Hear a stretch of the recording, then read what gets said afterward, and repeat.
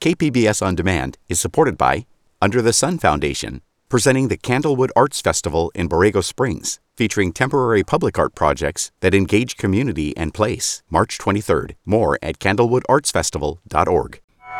A new round of rent relief for the city of San Diego from the federal government. San Diego's share of that money came out to about $42 million. I'm Maureen Cavanaugh. This is KPBS Midday Edition.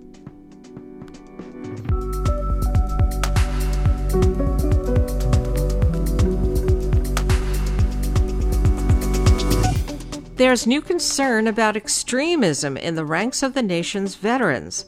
We're way behind the eight ball. I mean, we just have not dealt with this problem in a meaningful way. We don't have a national strategy, and state and local resources aren't there. And new works from art to theater to music are highlighted in our weekend preview. That's ahead on Midday Edition.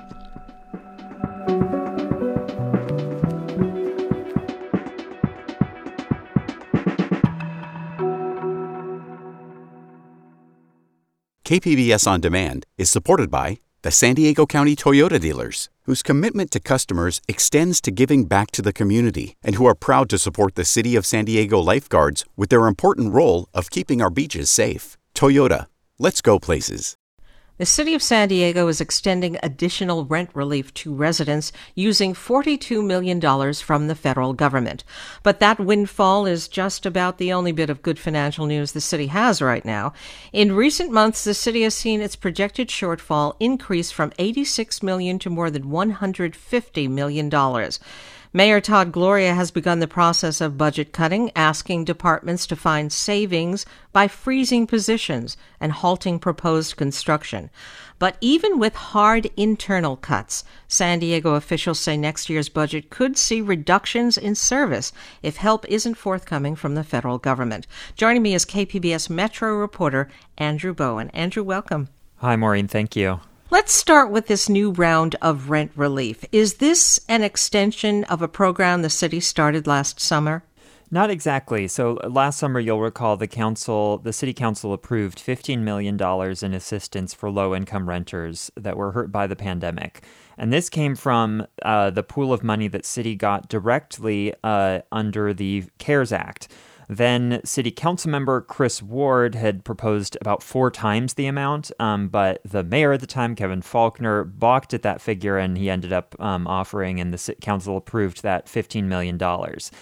So that helped a lot of people, but a lot of more people didn't get the help that they needed. And so this new money comes from the bill, as you mentioned, that Congress passed in December, the same one that gave folks those $600 checks.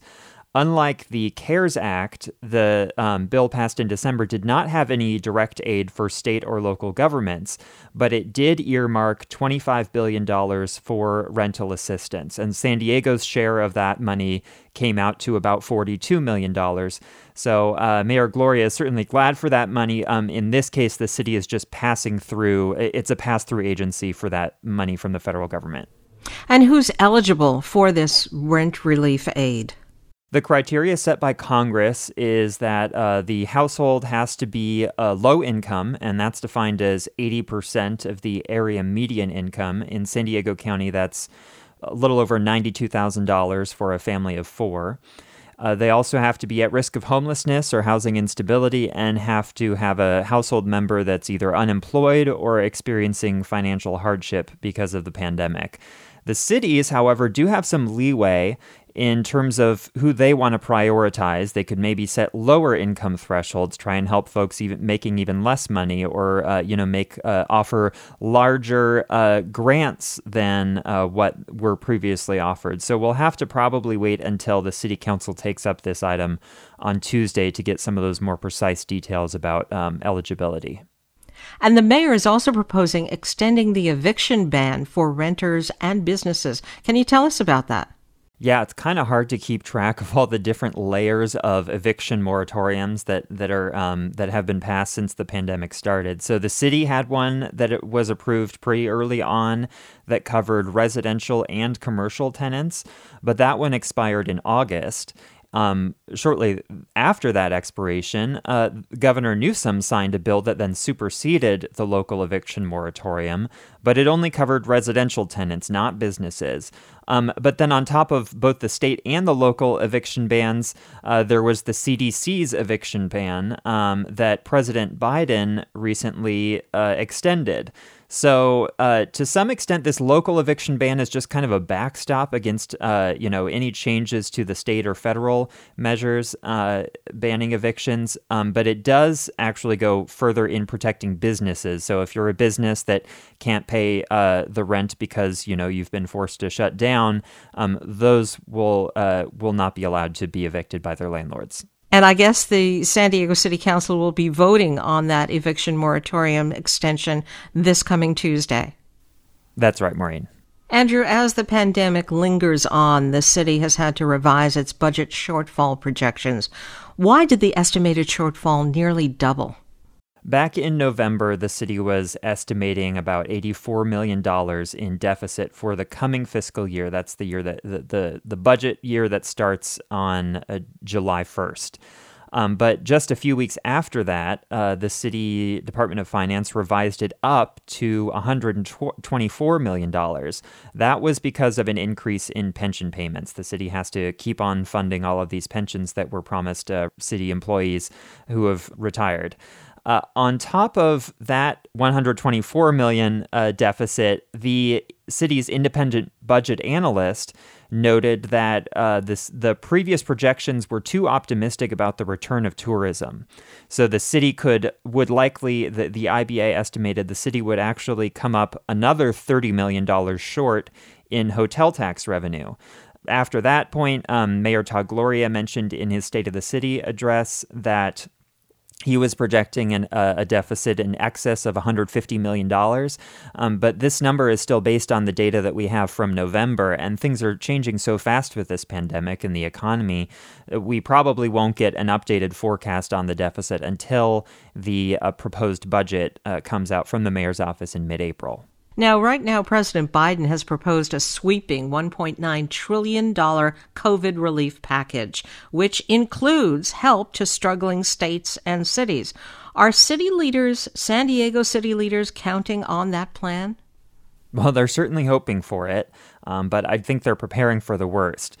Because of the CARES Act passed in the spring of last year, the city was able to run a pretty regular budget. They didn't use any of their general fund reserves. They didn't implement any major layoffs.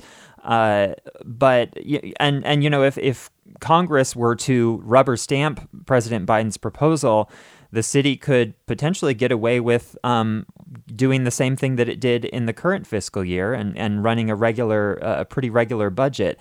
That almost definitely won't happen, that rubber stamp. So it's interesting, really, the fate of the city budget, things like police and fire, libraries and rec centers, tree trimming and brush management, road repair, all the things that the city is responsible for, really depends on what Congress and the Biden administration can agree on. I've been speaking with KPBS Metro reporter Andrew Bowen. And Andrew, thank you very much. My pleasure, Maureen.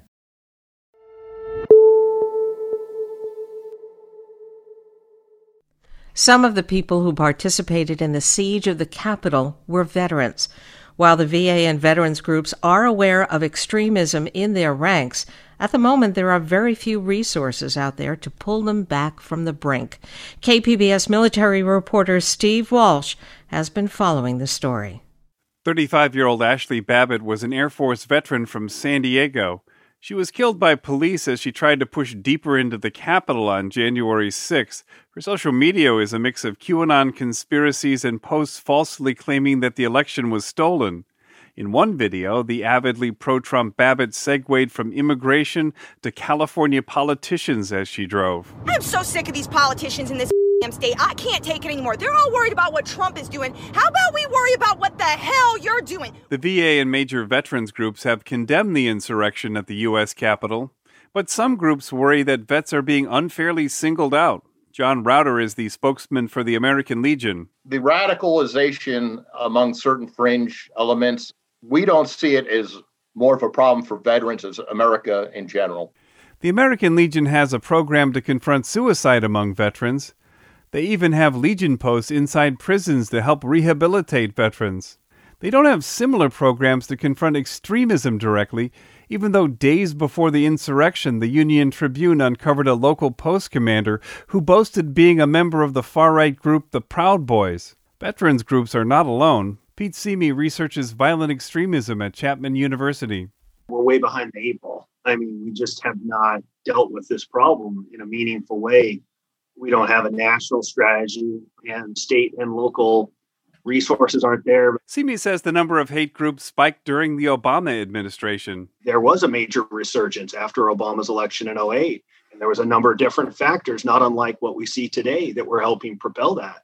And we did nothing. We denied that it was a problem. Much of the research into de-radicalizing people who have taken up violent extremism centers around Islamic extremism, Simi says. And as far as specific intervention programs designed specifically for veterans, it's not there. Tony McAleer, author of The Cure for Hate, says vets have long been a target of extremist groups. I can see how perhaps people get manipulated by their patriotism, and duped into doing things that, when they take a step back and I can't believe I did that. McAleer, a former neo-Nazi and a Canadian vet, counsels people trying to leave extremist groups.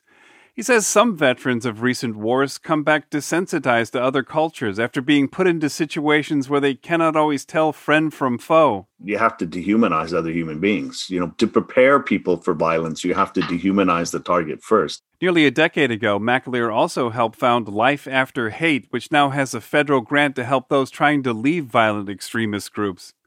Spokesman Dimitrios Kalantzis says the difference between now and a decade ago is that people are speaking more openly about the threat of domestic radical extremism. More people will get the help they need before they become radicalized to violence, before they actually take that last and final step. In the wake of the siege of the Capitol, and as awareness grows, there is a hope that veterans groups will be more openly involved themselves in de-radicalization programs.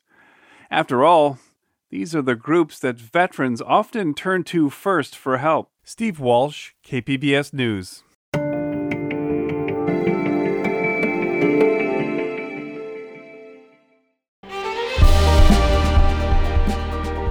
Hi, I'm Bill Hohen. And I'm Ted Hohen. Over the past 50 years, our family has brought many world-class dealerships to Carlsbad, including Mercedes-Benz, Porsche, Audi, Honda, Acura, Jaguar, and Land Rover. That's right. This year we're celebrating 50 years in Carlsbad. So on behalf of the entire Hohen family, we want to thank San Diego. Throughout the years, we've taken tremendous pride in meeting and even exceeding our customers' automotive needs. We value the relationships with our clients and look forward to serving you for years to come. We invite you to visit one of the Hohen Carlsbad dealerships or hohenmotors.com. This is KPBS Midday Edition. I'm Maureen Cavanaugh.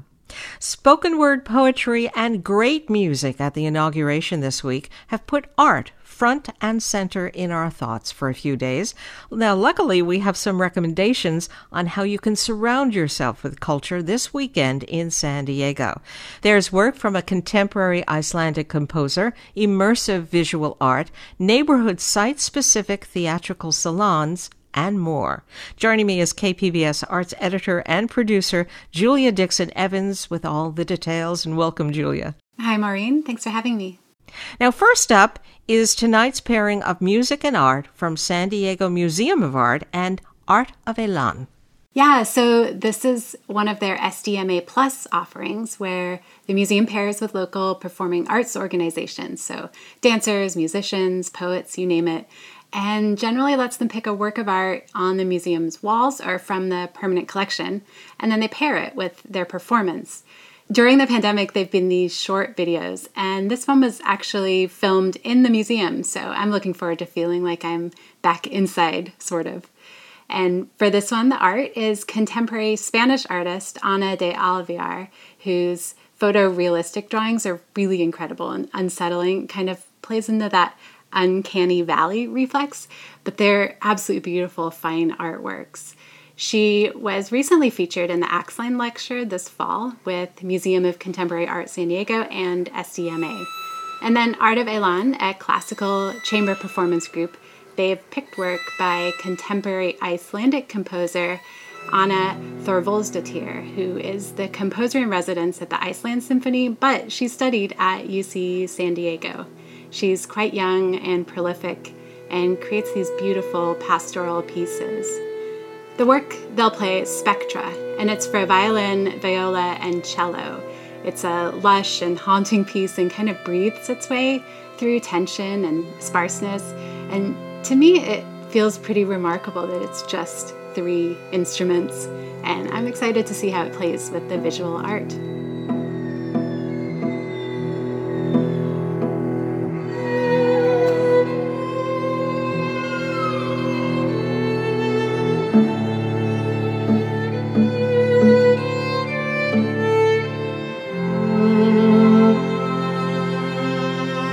That's Art of Elan musicians performing Spectra with Anna Thorvaldsdottir, part of the SDMA Plus Identities performance. It streams on YouTube tonight at 7.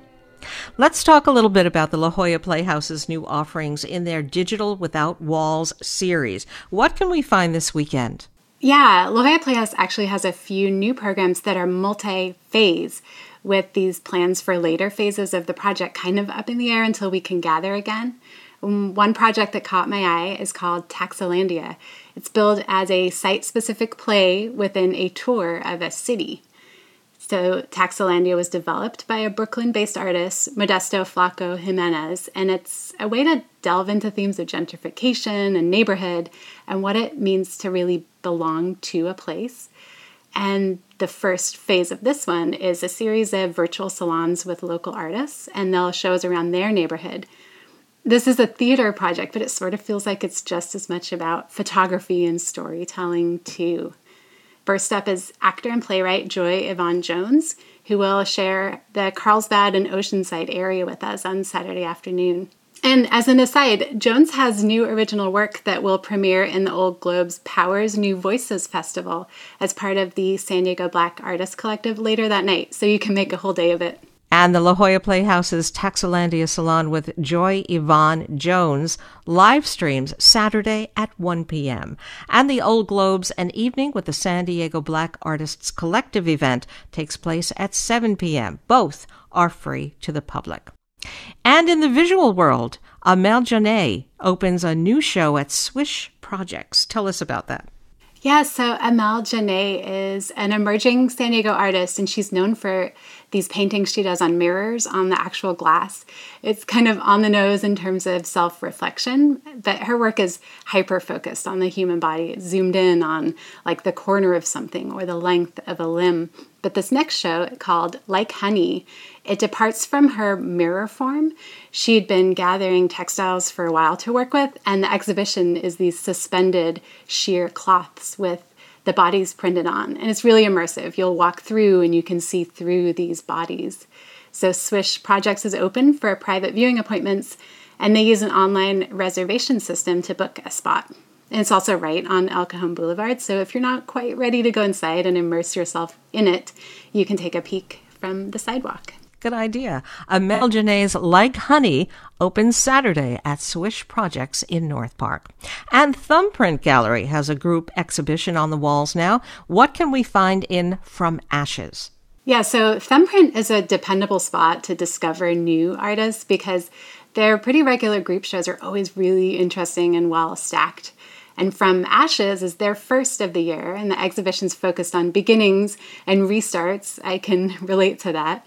And this one features work from 8 different artists, and just based on the close-ups they've posted on social media, I'm pretty curious to see an oil diptych by Micah Mariah, and there's some really lush work by Jessica Justice, and then Paolo Gasper's portraiture as well. They're open for viewings on Saturday afternoons or by appointment, and masks are required. From Ashes is on view at Thumbprint Gallery in La Jolla now through February 6th. For more arts events, you can check out the KPBS Arts Calendar or sign up for the weekly KPBS Arts newsletter at kpbs.org/arts. I've been speaking with KPBS Arts editor and producer Julia Dixon Evans. Thanks a lot, Julia. Thank you, Maureen. Have a good weekend.